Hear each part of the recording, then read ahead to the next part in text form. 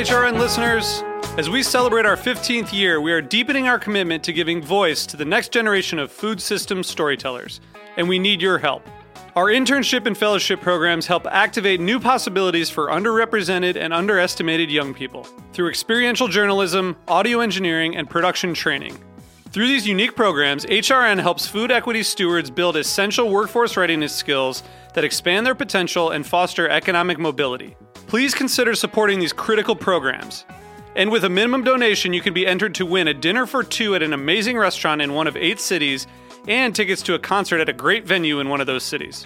We have incredible partners across the country who have donated, as they also share our passion for helping to educate the next generation of food systems storytellers. Check out heritageradionetwork.org/15 to donate and enter to win today. That's heritageradionetwork.org/15 to donate and enter to win today. And make sure you donate before March 31st. Thank you. Today's program was brought to you by Emmy Cheese, specialty cheese from Switzerland made with heart and passion. For more information, visit emmyusa.com. Ever heard of a popcorn-driven robot? This week on Meat and Three, we're bringing you stories about the intersection of food and tech. We're interested in building swarms of many cheap, small robots and powering them and driving them forward with as little effort and as little energy as possible. We cover tech by land. Imagine if you could cut fresh microgreens onto your salad and eat it while the greens are still fresh and nutritious and delicious and alive. That dream is real. We cover tech by sea. We're building software-based business services to help shellfish growers manage and grow their business. And we cover tech in the social media stratosphere. So it's not really necessarily an indictment on food media or media consumption at all. It's really, it's how the robots decided they were going to weight human interaction. Tune in and get techie this week on Meat and Three. Available on Apple Podcasts, Stitcher, Spotify, or wherever you get your podcasts.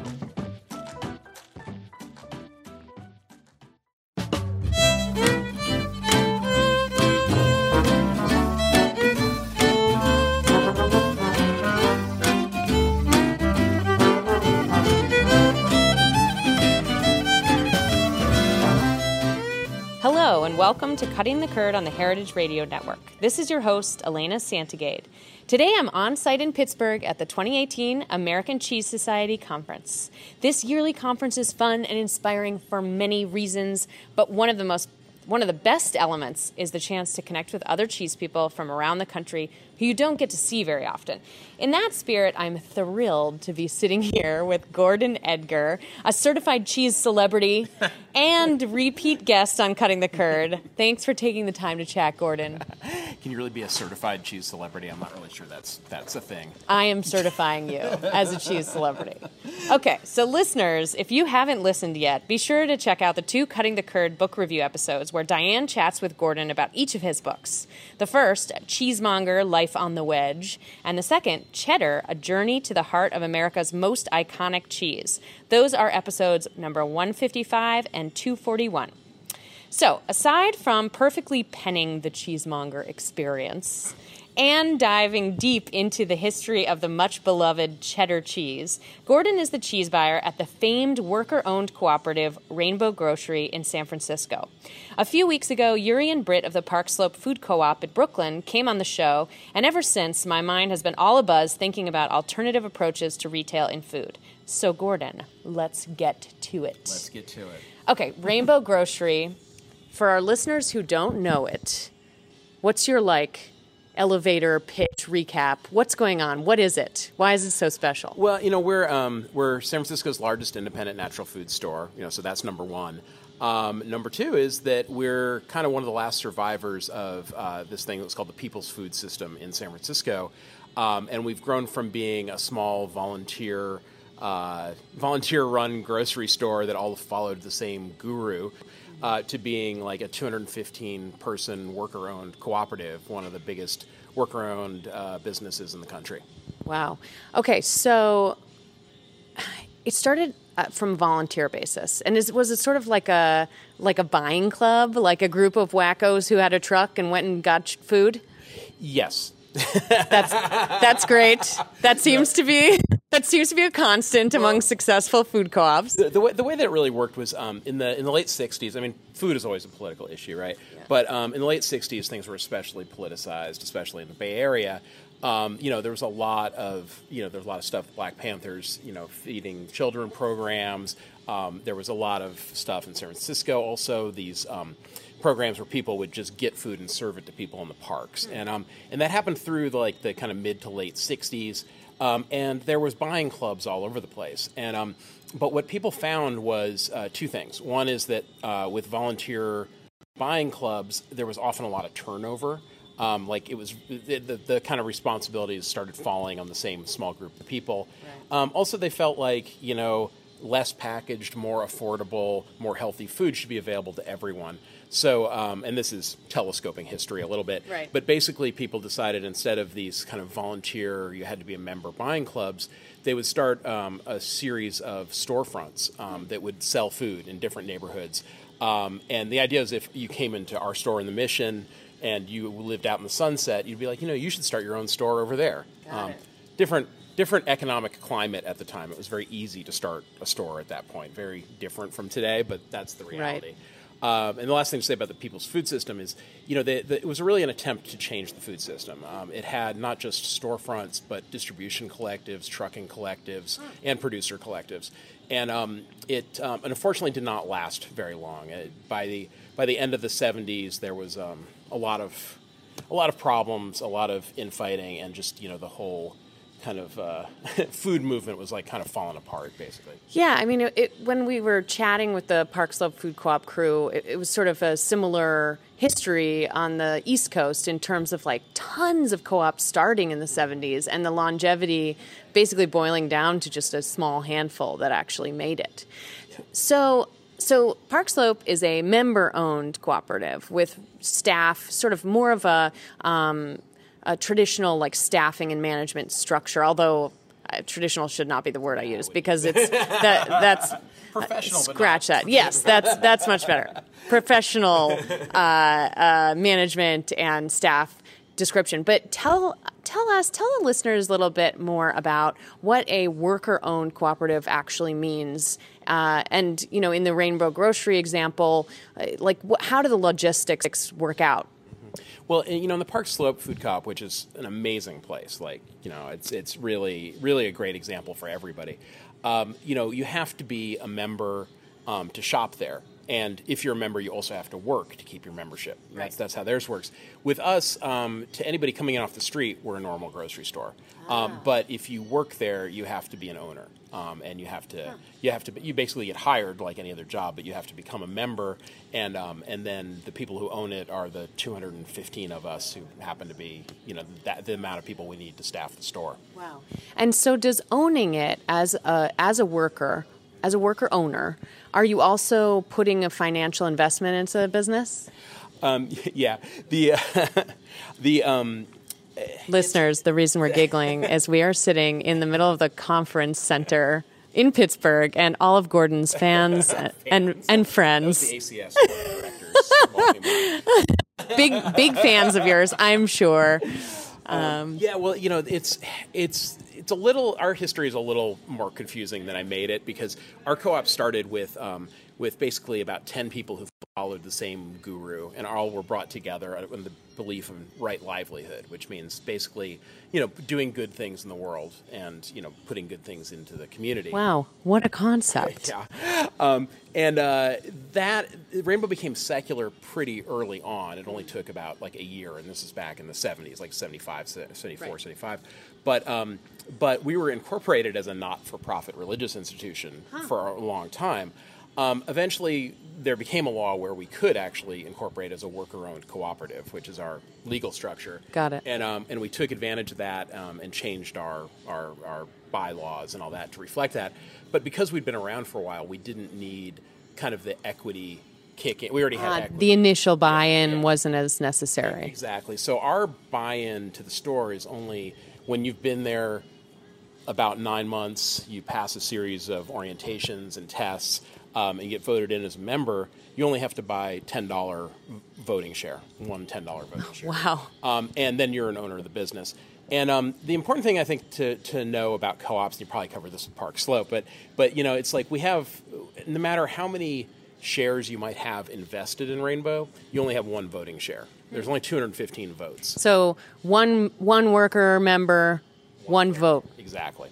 But basically what happens is as you're there, you get designated every year at the end of the year your share of the profit that the store makes. And it's based mostly, I'm simplifying a little, but it's based mostly on, you know, I do like an hour and a half orientation on this, and we just don't have time for that. But it's based mostly on your hours work compared to everybody else's hours work. Okay. So I might work, 0.5 hours of all hours worked, and then I'll roughly get 0.5% of all the profits. So it's almost a sweat equity sort of structure in that sense for profits. Exactly. And then, because a business can't run without capital, we keep a certain amount of that in the business. Right. And so we get some amount awarded to us in cash and some in shares. And then we actually can't draw out our shares until they reach a certain amount. So that's another way we keep equity in the business. So almost like a vesting schedule or something. Exactly. And so while we only have a $10 voting share, when you've been there as long as me, you have to keep in about $30,000 in the business. Okay. Okay. So interesting. So now how did you guys know how to legally set that up? I mean, is it like somebody had a buddy who's a lawyer? Was it kind of sketched out on a napkin for a while, and then at some point someone's buddy was a lawyer? No, actually, it's funny. It was like I said, for a long time we were a not-for-profit religious institution. Long after that didn't really apply to us. But the laws were changing, and this is state by state. So, your right. state might be very different. But in California, there became a statute where you could incorporate as a worker-owned cooperative. And the lawyer who wrote that statute happened to live in Berkeley and know people who work in the store. So he was our lawyer, basically, who incorporated us as a worker-owned cooperative. It was very handy. Very convenient. Very convenient. The writer of the law happened to be the guy who helps you. Makes me feel like I'm big business or something like that. Yeah, you had an insider guy there, Gordon. Okay, so here's a question. And maybe, I'm not sure if you are privy to say, but can you give us some sense of what your yearly sales are like at Rainbow? Oh, yeah, we sell, our store sells, I honestly don't know what it is we don't have our report for last year yet, but it's around $54 million a year. Wow. And do you have, I imagine you have a sense of what the cheese department is doing of that? Yeah, we do about 4% of the sales at the store. 4%. Awesome. Yeah, 2% of the footprint, 4% of the sales. That's a good ratio. To point that out. Yep. Important ratio there, Gordon. All the other buyers out there know what I'm talking about. And what about, so staff-wise, tell us a little bit about the cheese department at Rainbow. Well, let me explain Rainbow a little bit, too, because I think this would be helpful to understand. Okay, great. Everybody, when they get hired to Rainbow, gets hired into a home department, of which cheese is one of 14 departments. Some of those departments are sales-oriented, and some of them are not sales-oriented. Like we have an office department, we have a maintenance department, cashier department. None of those generate revenue, but they're necessary for us to exist, right? So everybody gets hired into one of those departments, and that's where most of your day-to-day work is and most of your day-to-day interaction with other coworkers. So it's sort of like a shift team in a way. Well, a like context. Okay, good. Listeners, don't try to map this onto your normal understanding. Clean slate here. Yeah. But, I mean, the best way to think about it is it's almost like it's 14 different collectives within one structure. Okay. Because all the departments are pretty semi-autonomous. There's certain agreements we've made as a whole. I mean, our store was founded by vegetarian hippies. We do not carry meat in our store, which comes as a shock to a lot of people, including many customers. Yes, that means no prosciutto, people. Prosciutto. Luckily for my future in cheese, even though I was not involved in 1974, they decided that since they were vegetarian, it was important not to get too picky about rennet in cheese. Yeah, because you could have a big problem on your hands. Well, they decided vegetarians needed protein, so rennet would be an acceptable thing, luckily, for the future.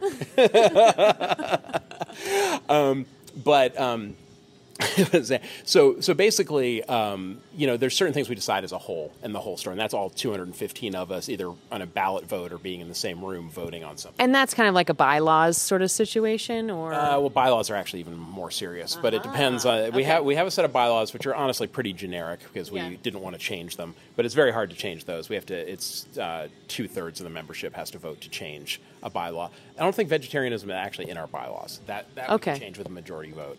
Okay. But I don't see it happening anytime soon. No. I mean, it's hard. It's like, I eat meat, but, it's like if people have been working there 40 years who are committed vegetarians and kind of a slap in the face just if we'd, turned around and voted it down. Yeah, plus, there's something to the original intention there, and there's ways to get meat. But I'd like to get it with my discount. Yeah, that's true. It's a bummer for you. It is. Yeah, I've got to go to somewhere else to shop, But in the department itself, in the cheese department, we really, I'm the buyer. It's funny because everybody knows me, and people really want to treat me when I go out into the world like I'm the boss or the manager, and it's actually really not the case. It's just I was the only one who could put up with schmoozing at first. When I first started going to ACS, the ACS was local. It was in Rohnert Park was the first one I went to, and that's just up the road, and it's like nobody else wanted to go and schmooze with people in suits, so I said, well, I'll do it, and so kind of. And thus began your career as the cheese buyer. Exactly. But in terms of organizational structure, I am the buyer, and that is a job that my department has voted me into. Right, that is a specific role, but it doesn't mean that you're the manager. Right, exactly. I don't have final say on personnel decisions. I don't have say in schedule. I mean, I have say, but I don't have the final say in those things. I gotta say, Gordon, sounds pretty good. Yeah, it's pretty awesome. I mean, best of both worlds here. Shh, don't tell anybody that. Too bad this is recording on the radio. No, but I mean, we all take turns doing those things. I'm currently on the hiring committee, so that means hiring. That also means firing if people are not working out in the first few months. So we just take turns doing that stuff. But my job is a job that's codified by these are the decisions I'm authorized to make, and things I'm responsible to do, and that's what I do. Wow, so cool. Okay. We're going to take a quick break, and we'll be back for more about Rainbow Grocery and Gordon Edgar, and we'll get into some more activist cheese talk. Listeners, stay tuned. We'll be right back. Today's program was brought to you by Emmy Cheese, specialty cheese from Switzerland made with heart and passion. Since the early 1900s, Emmy has been a passionate supporter of farmers, cheesemakers, and family tradition. They believe in sustainable agriculture and respect for the people, land, and animals that make their business possible. Remaining dedicated to tradition, they strive to lead the industry in innovation, ensuring they bring you only the highest quality, best-tasting cheese from Switzerland. Emmy is best known for importing more than 80% of the Swiss Gruyere into the United States, but that's not to overshadow their other specialty cheeses, including Kaltbach cave-aged cheeses, Der Scharfe Max, Appenzeller, Tête de Moine, and traditional Emmentaler. For more information, visit emmeusa.com. Hi, I'm Moxie Rosenblum. My dad, Harry Rosenblum, hosts Feast Your Ears on Heritage Radio Network. Right now, HRN is having a summer membership drive. Becoming a member is so easy, and you'll help support shows like my dad's. You can sign up for a one-time donation or become a monthly sustaining member by visiting heritageradionetwork.org/donate. Let's keep food radio on the airwaves this summer.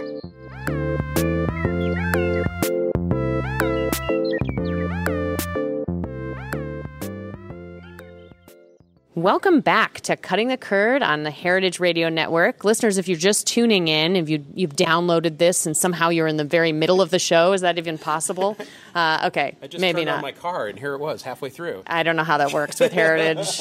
But whatever. If you need to listen to the first half of the episode, or if you were so delighted by hearing about this unique setup that they've got at Rainbow Grocery, the largest...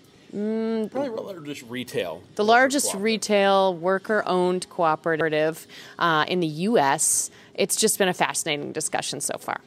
So, well, I should say, too, Park Slope always says they're the largest worker-owned because everyone who shops there is also an owner. Right. So we've had this back and forth. We have slightly different... I like keeping that kind of disagreement alive. Okay, well, I just don't want to diss them. I'm on their side. Yeah. I love them. I think they're great. Yeah, I think there's space. No intra-co-op drama. No, definitely not. There's too few of us to have drama. And as a member of the Park Slope Food Co-op for 10 years, I think your definition is totally valid.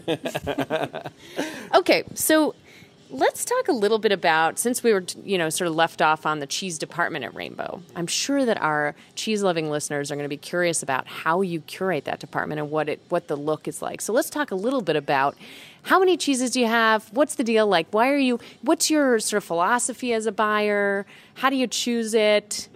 What's going on? Well, we carry, it's funny, in our department we actually also carry the fake cheese too, so I should probably mention that. Oh, you mean the fermented nut product, as I wanted to refer to it in my book, but wasn't allowed to? Cheese, whatever we want to call it. But yeah, we have any given time, we have about 500 SKUs in our department. That includes the crackers and the fake cheese and stuff like that.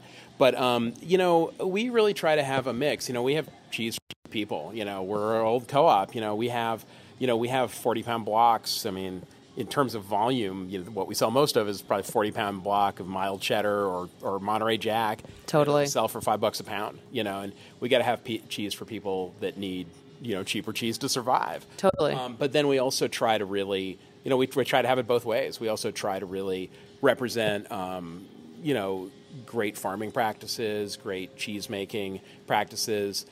Some things we love. We've always been a big supporter of Conte because, only name control that has to be made in a co-op. Ah, like-minded. Maybe somebody will know a different one and follow up. But yeah, listeners. But no, I'm going to trust Gordon's knowledge on this topic, but we'll see. But, we really try to introduce, we really have, at this point it's kind of introduced, but, for a long time we really worked to introduce new American cheeses into the market and really work on that, especially new California cheeses. And that's I think not just us, but that's kind of mission accomplished. People know those cheeses now. Totally. So we try to work with other really, as well as having all the basics and everything you'd expect. We try to pick out things that have that are good for political reasons as well. It's not the bottom line. It's not like we check people like who they voted for or anything like that. But like if there's a great project that that we think helps small farms survive or is a really interesting like biodiverse project of some sort, we're definitely going to go try to support it. Very cool. I think that sort of lens, that filter, I guess, is not, you don't usually hear about buyers taking the moment to have that filter in their selection. So it's neat to hear that.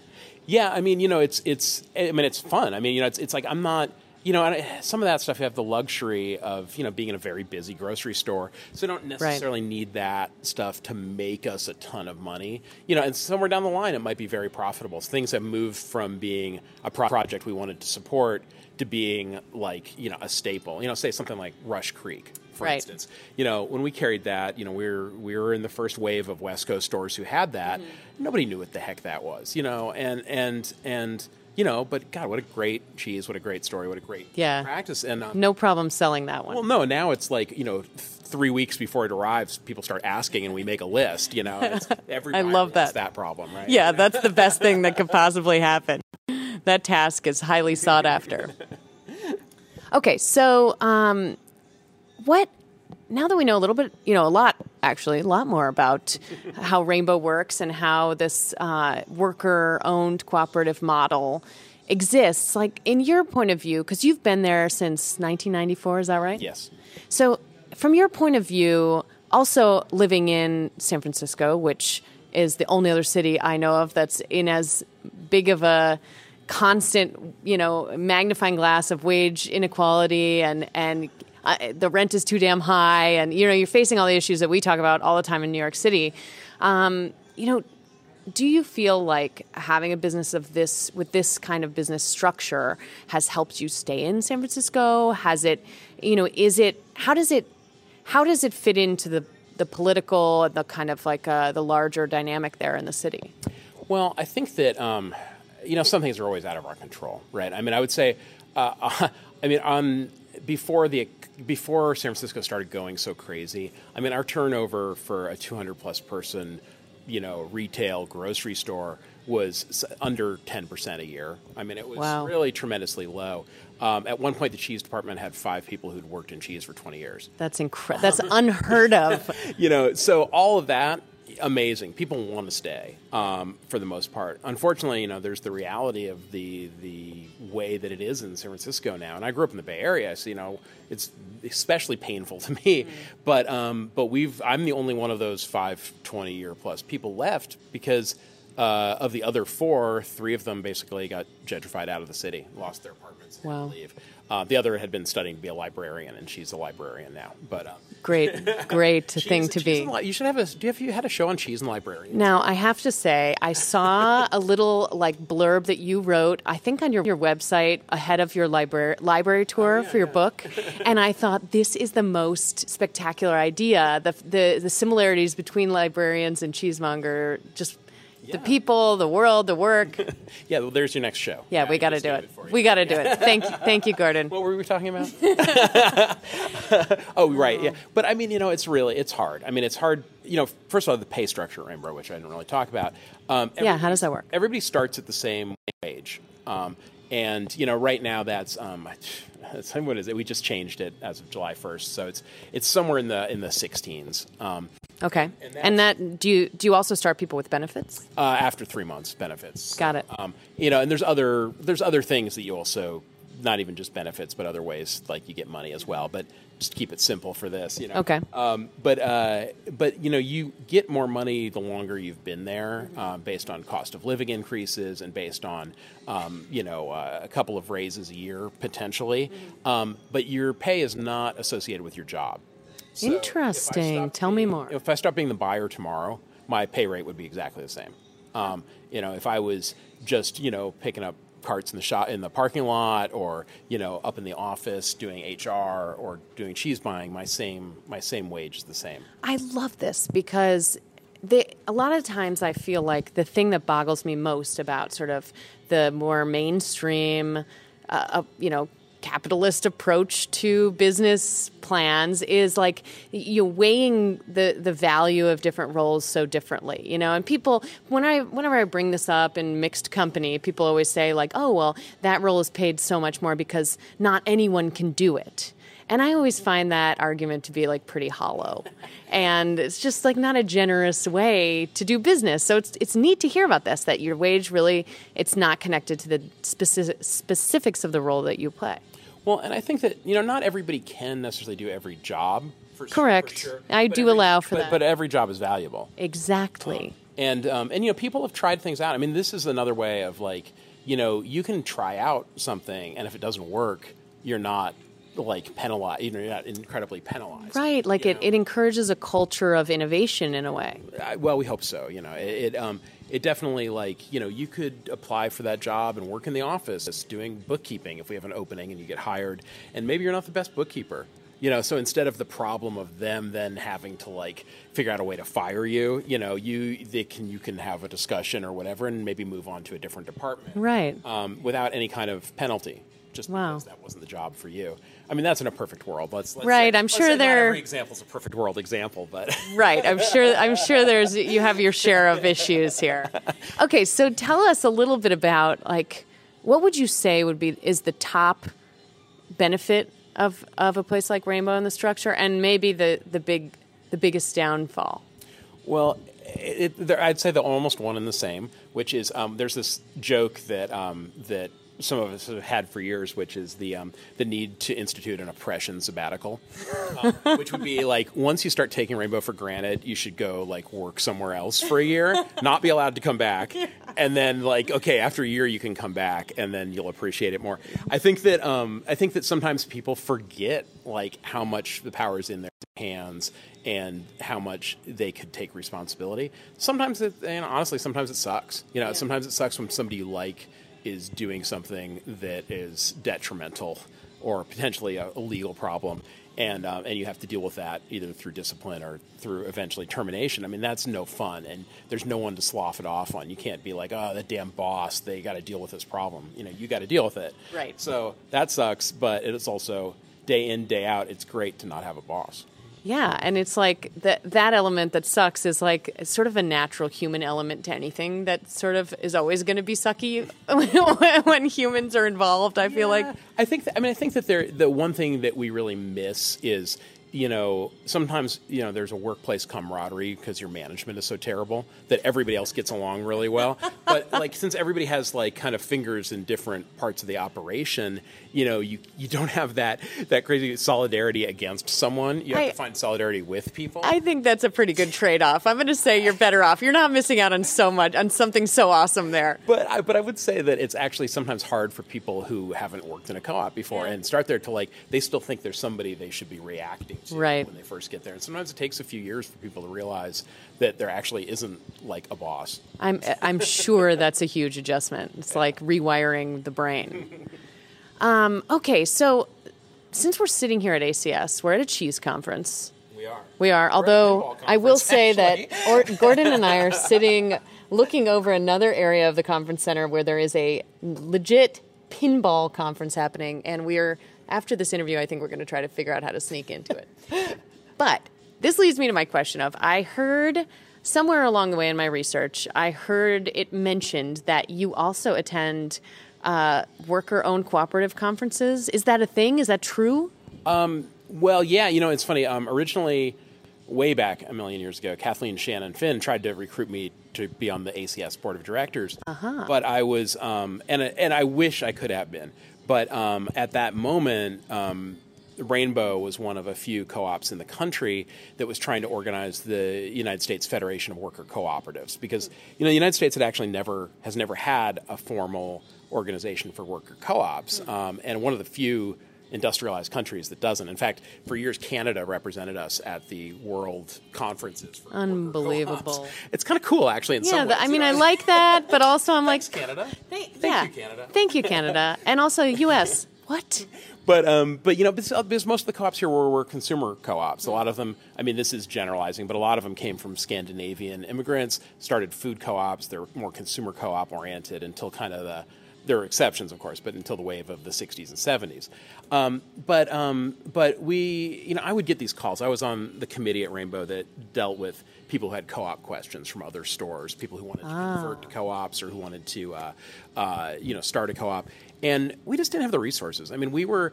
we started in 1974 with, people probably had a few $100. They probably didn't, who knows if they even had a license. I'm not saying they didn't. I'm just saying it was a different time. Yeah, I'm not going to worry about that. We don't need to worry about that. But, very little capital, they were able to, start this kind of thing. And that's just not the reality of the situation. But we don't have the experience with what a startup co-op would be in 2018. Right. At this point, it would be 2006 or whatever it was.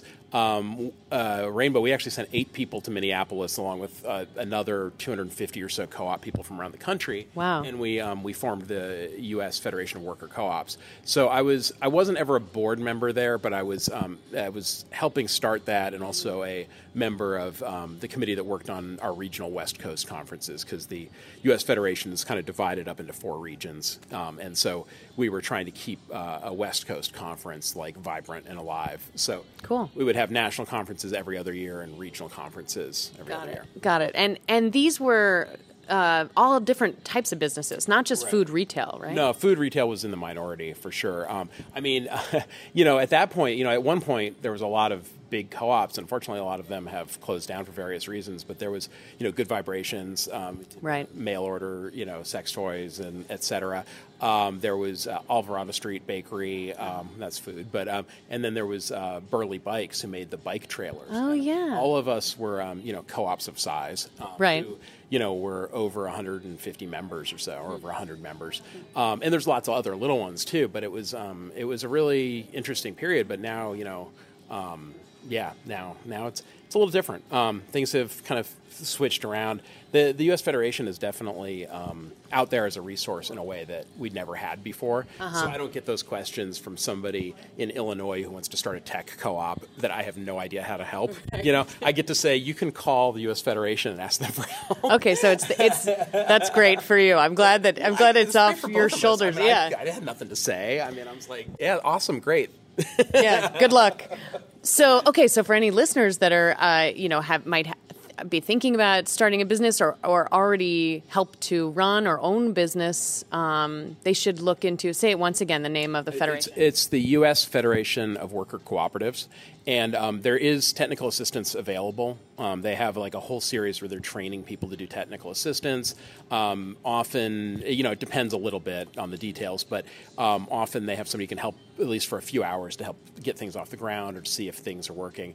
I think that really, as we look at the consolidation of the artisan cheese business, I would personally love to see, conversion on the table as an option.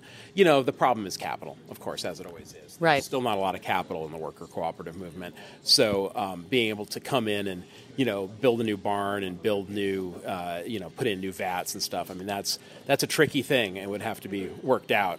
But hopefully we're getting there to the point where that's going to be more of a real option. Yeah, definitely. And I think the interesting, we've had a few shows where we've touched on these ideas. Andy Hatch came on and gave a little sort of rah-rah challenge to the industry to kind of rethink the family-sized business sector at all points in the supply chain. And I think that this could apply to cheesemakers, to retailers, to distributors even, to everyone who's involved in the industry. So it's very interesting ideas here, Gordon. Wow.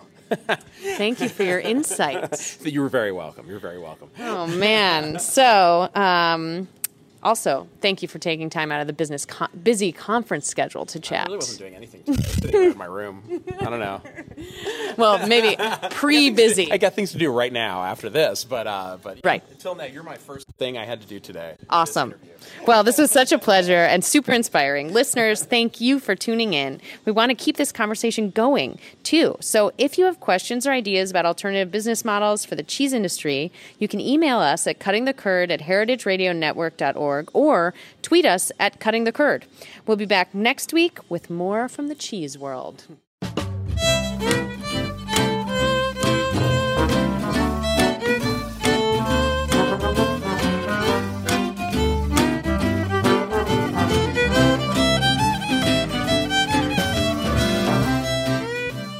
Thanks for listening to Heritage Radio Network, food radio supported by you. For our freshest content and to hear about exclusive events, subscribe to our newsletter. Enter your email at the bottom of our website, heritageradionetwork.org. Connect with us on Facebook, Instagram, and Twitter at heritage_radio. Heritage Radio Network is a nonprofit organization driving conversations to make the world a better, fairer, more delicious place. And we couldn't do it without support from listeners like you. Want to be a part of the food world's most innovative community? Rate the shows you like, tell your friends, and please join our community by becoming a member. Just click on the beating heart at the top right of our homepage. Thanks for listening. Oh, I've been so blue. I prayed each night for someone